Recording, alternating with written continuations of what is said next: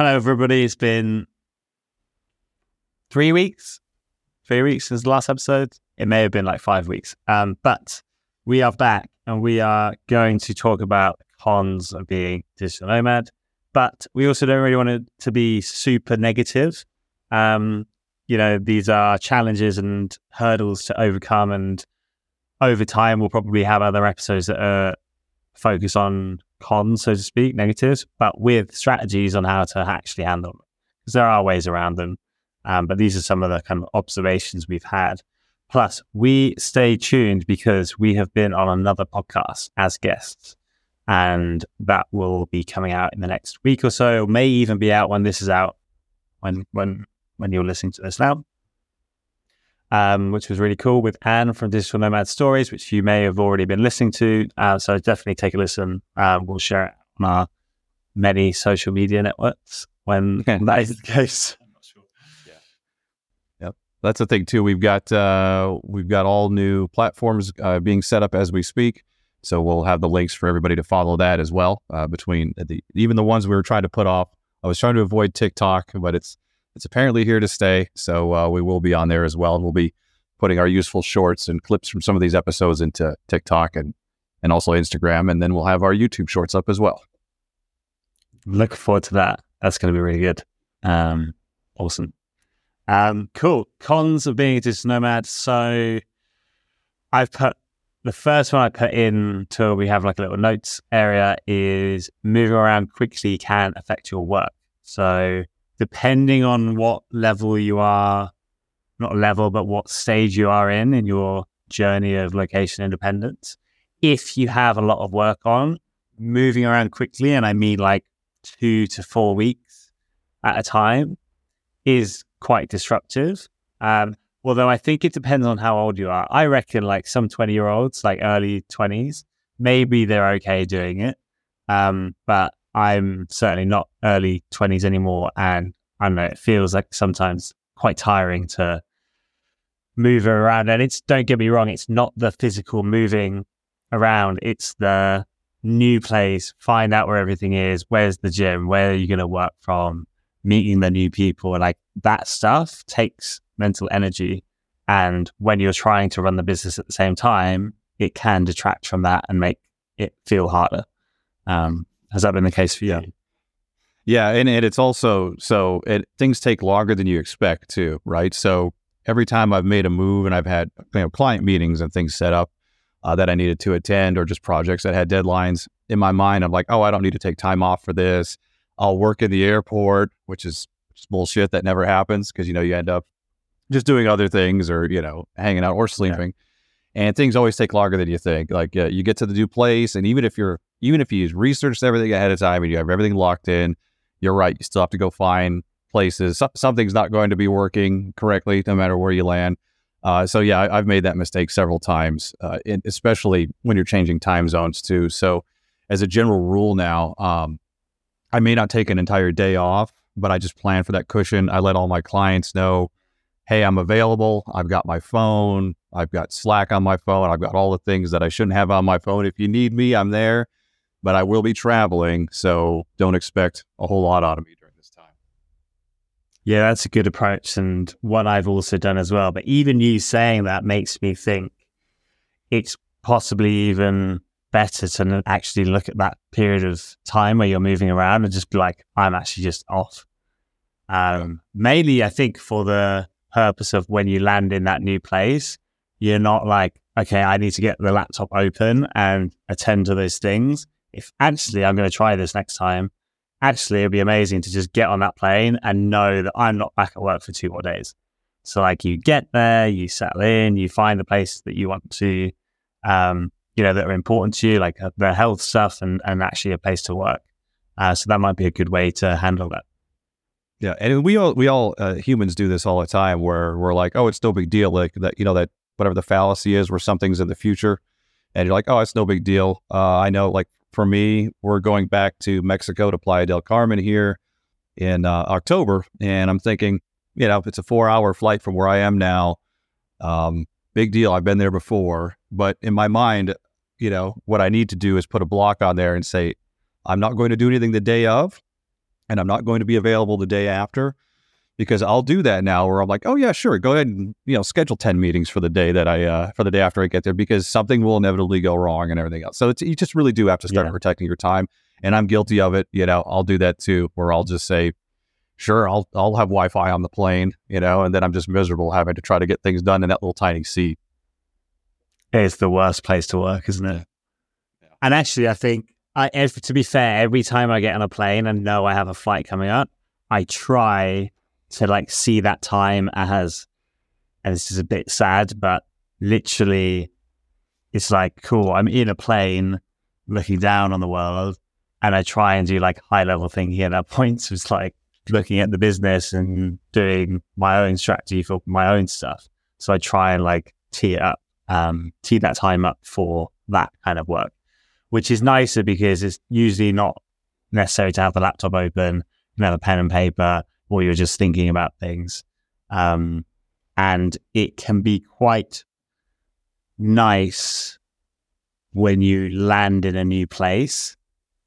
If you've got new things you want to be trying out, it goes quite well together. So you're in a new place, and there is something called the fresh start effect, which is a psychological phenomenon where especially if you change environments, it can be quite easy to start new habits, build new routines, because it feels like you're kind of reinventing yourself in a very small way for certain things.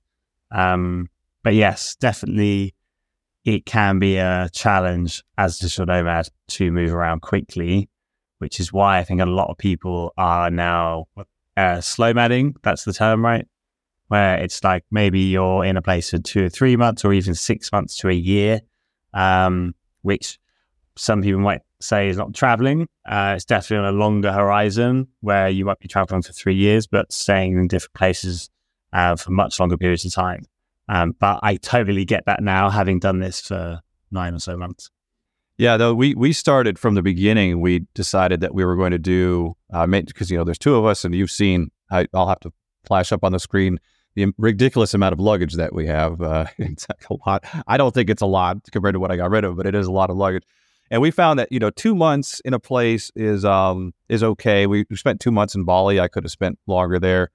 3 months seems to be a good rule. I'm not opposed to the whole. I know you moved a lot quicker intervals. A couple weeks here and there. I tend to feel a little too rushed on that. So I think 3 months is a good time zone, depending upon the visa situation, of course. But yeah, no, just skipping around like that frequently just adds, because traveling is stressful. As exciting as it is, you're also on the back end. There's all kinds of stress involved, whether you're dealing with the visa thing or the flights, and the airports try to do the best they can, but there's always problems there. So yeah, no, I think that if it's kind of a double-edged thing, but it is a con, having the freedom to move around if you overbook yourself, and just having that added pressure, especially work. And now, so the other thing too is we try to travel and check in on weekdays. It's a little bit cheaper to fly, of course, and then you're also up against work. So ideally, we all fly on Saturdays and Sundays, and to have a day to check out your new location, but it doesn't always work that way with work, especially as a freelancer when you may be up against a deadline on a weekend. So yeah, keeping up with the work and also trying to set yourself a buffer is really important. Keep your sanity anyway. Yeah, 100%. And this is one of we can turn it into a good situation with the ability to take that time off. And that's ultimately one of the reasons why we do this, is to have that flexibility, as I'm sure many listeners, if they're not already doing this, are interested in having. So that is one of the perks of running your own thing, is that you have more flexibility to take days off like that if you need to travel and move around. The next one we had on the list is very similar, and I've personally experienced this in the last couple of months, moving around. No, I think if you're slow madding, it's easier to protect this. But if you're doing it quickly, like less than 2 months in any place, your routines can get negatively affected. So my gym routines recently have been affected. And I say this as if it's the travel's fault. It's not the travel's fault. It's my fault. However, there's definitely increased difficulty moving from one place where you were in a really good routine to another. I don't know why. I don't know why it's suddenly more difficult. But yeah, I went from Bulgaria to Italy, and maybe it was because also it was Italy and it was summer and it was warm and there were more parties in the evening, etc. So less desire to go to the gym, especially if it was hotter. And those gyms did not have great air conditioning. So it was a bit of a sweat fest. But yeah, I've noticed that like hard to get back into it for sure. Yeah, no, especially because, like every place is different. Like, for example, like you just mentioned about the gym. So we're back in Detroit now, and the gym that's not too far from here is busy at different times than the gyms that we were at overseas. So, and that goes for stores, like some grocery stores, and the things that you need for your daily life. So, it goes back to just kind of learning your way around and getting a new, you may be used to, I go to the gym every day at 6 a.m. Well, you get to your new destination and it's completely packed. You can't even get in there and you have to start going in the evening. And again, these aren't, huge insurmountable problems, but it does throw you off for a little bit. So especially if there's a time change involved. Yeah, definitely. That's a really good point. And so I think the more you can, in your travels, extend the horizon a little bit to 2 to 3 months, and especially that gives you a little bit more time to plan ahead and figure out where the best places for you to go are, so your routines aren't affected. And that's like grocery shopping as well, because, no one wants the nearest grocery shop to be super far away, or the nearest health supplements, if you're into that kind of thing, like you want to build your environment that's conducive to the kind of routines you want to have, right? So I think that's the antidote, is planning and giving yourself more time to have that transition. Yeah. And there's a wealth of information now, with Facebook groups, and they're not all, anybody who's been on any Facebook group for any topic doesn't just have to be digital nomads. There are some helpful groups, and then there are some groups where it's just a bunch of morons yelling at each other all day, which I really enjoy. I like going through the comments and watching all that stuff too. But we do a fair amount of that now, where we try to get in.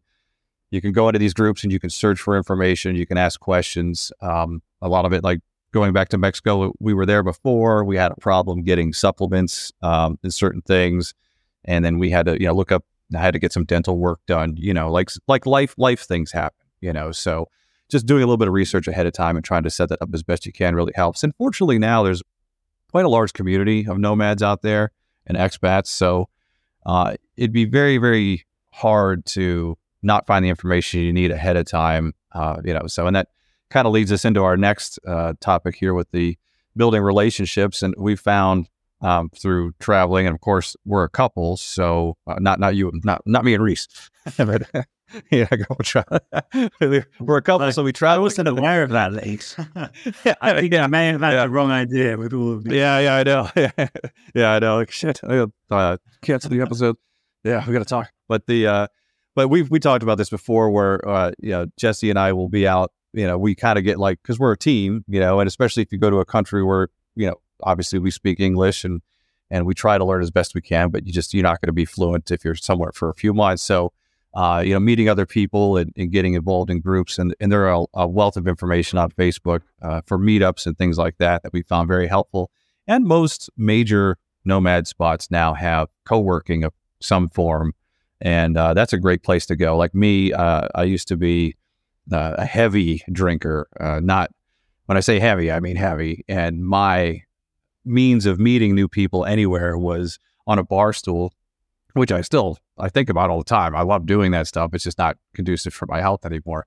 But I found that co-working, even though they do have beer and wine there sometimes, but even though we don't go there to drink necessarily, it's kind of the same vibe. You go in, there's a kind of a communal setting. People are, the ones that want to be social are sitting at the community tables and everything like that. And so for meeting new people, we found that, everybody's just kind of, because we all know that we're there, and we're kind of, misplaced, for example, like we're not home. So it's really easy to strike up a conversation at a co-working space. And I know I think you've done more co-working and co-living than I have. So what's your experience with that?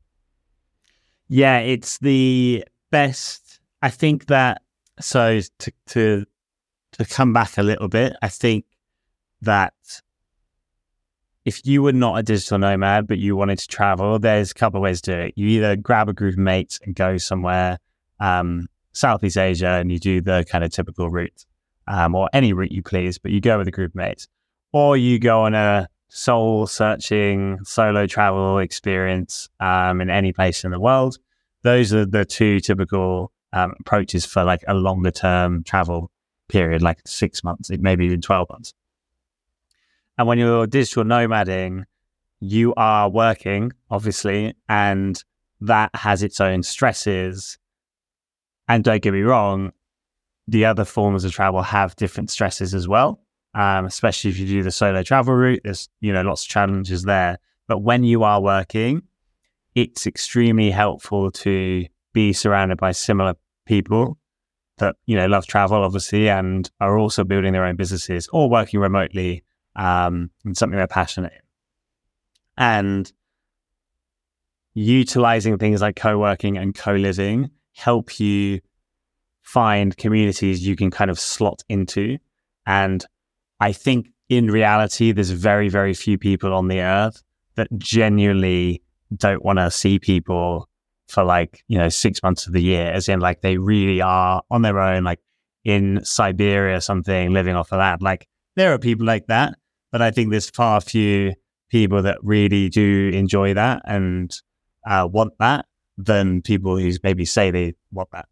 And keep in mind that as you travel, if you do decide to go more like Airbnbs on your own, it may suck sometimes because you don't have that group of people that you're kind of getting to know on a deeper level. And to be honest, even with the co-living spaces, if you're moving around quickly, again, going back to the previous 2 points, if you're moving around quickly, even the people in those spaces, it is hard to build deeper kind of connections. But it depends. It's a little bit of potluck. You will meet people that you spend 2 weeks with and you click instantly. The chemistry is amazing and you will, cherish those friends probably forever. But yeah, I think the co-living and co-working are just super easy and simple ways to kind of like, cool, you're going to go to a new place. Maybe consider use that as your little base to live or to work. And then you can go off and do some solo things from that. But I think the kind of foundation, depending on who you are and what you like, at least for me, I preferred that way because at least, and that's through experience of doing quite a few solo Airbnbs, that I was just like, actually, I just rather have a place I could go to. If I want to go down to the kitchen and hang out with people, I can straight away. It's not like, I have to go online, look for a group or a meetup. It's like they're already there and the chance that I'm going to get on with them is super, super high because we're all doing similar things. Yeah, that's true. And you've got that built-in, companion for something. So for example, I'm sure if you show up to a co-living place, there's people at different stages. Like somebody may have just arrived the morning that you got there. Somebody may have been there for a month. So you walk in the door and you're like, well, I think you've even done this before. Like, there's a walking tour that I want to do. Does anybody want to go? And inevitably somebody there will either have done it and be able to give you information or they'll want to go as well. So you kind of have that built-in wealth of local knowledge too. Yeah. And it just kind of keeps rotating and building on itself. So, and it is also, I've learned a lot too, as far as my writing career goes, because we also find that not only do we all have a lot in common because of our travel, but most of us do similar type jobs. So I've learned a lot from people, just other copywriters and other marketers, because it's rare, like you go to a bar here, for example, you could run into somebody, like I could hang out with somebody who's a plumber that, great job, but I, don't know a thing about it. And I find that most of those co-working spaces or the meetups are people that have very similar interests travel-wise and career-wise as well. Yeah, 100%. And I think the level of openness tends to be quite higher. And I mean, at least personally for me, that's quite an important thing. And it's I think it's comforting to know that they're your people, which I think when you're traveling and experiencing new places, like it's amazing to have that. Like you're in that new place, you want to go visit some of the attractions or whatever, or go out for food, like you've got people instantly, you can be like, hey, go. I had that in Italy. I was in a really, really cool co-living, Casa B Natural. So they're an organization. They do lots of things across Italy. The essence, from what I understood, is that they are trying to revive and protect local knowledge, especially in deeply rural areas that are a little bit forgotten from the kind of more built-up areas in Italy, which is a really cool project, and working with artisan locals like honey producers and, bakers, etc. Really, really cool. And they have a co-living space in Matera in Italy, which is the oldest continuously inhabited city in the world, which is pretty cool, stunning, really beautiful, and really cool people. You wanted to go for food. There was always a couple of people that wanted to go, especially coffee in Italy. And a couple of like music events were on, and we were kind of invited by the organizations, some of the members and their friends, etc. So super, super communal. And yeah, you're like bought into an automatic community straight away. Yeah, and that reminds me of speaking of cons, and I think you experienced this too, the reverse culture shock of coming back home after being gone for so long. And that applies to several things. So I love being back in the US. Obviously all my family's here, all my stores, I can buy all kinds of gadgets and have it shipped to the house in the same day.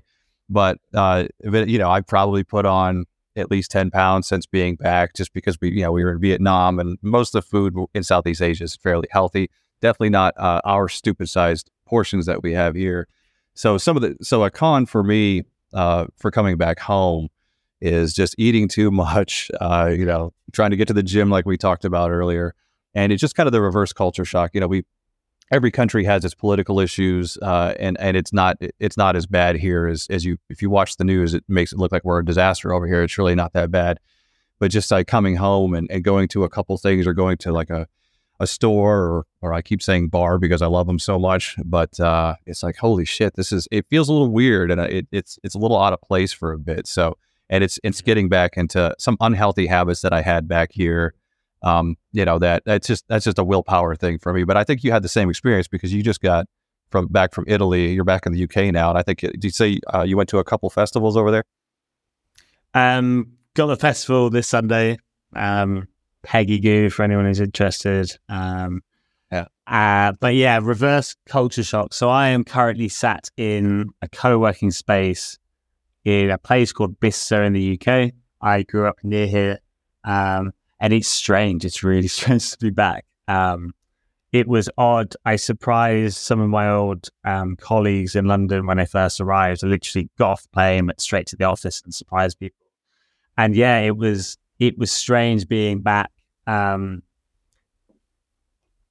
It's funny because you come back, and I think this is said quite often in the travel space, is you come back and like everyone's kind of doing the same stuff, and no one's been on like not no one, but like people are kind of still in their routines. They're still going to that same bar on the same day of the week, etc.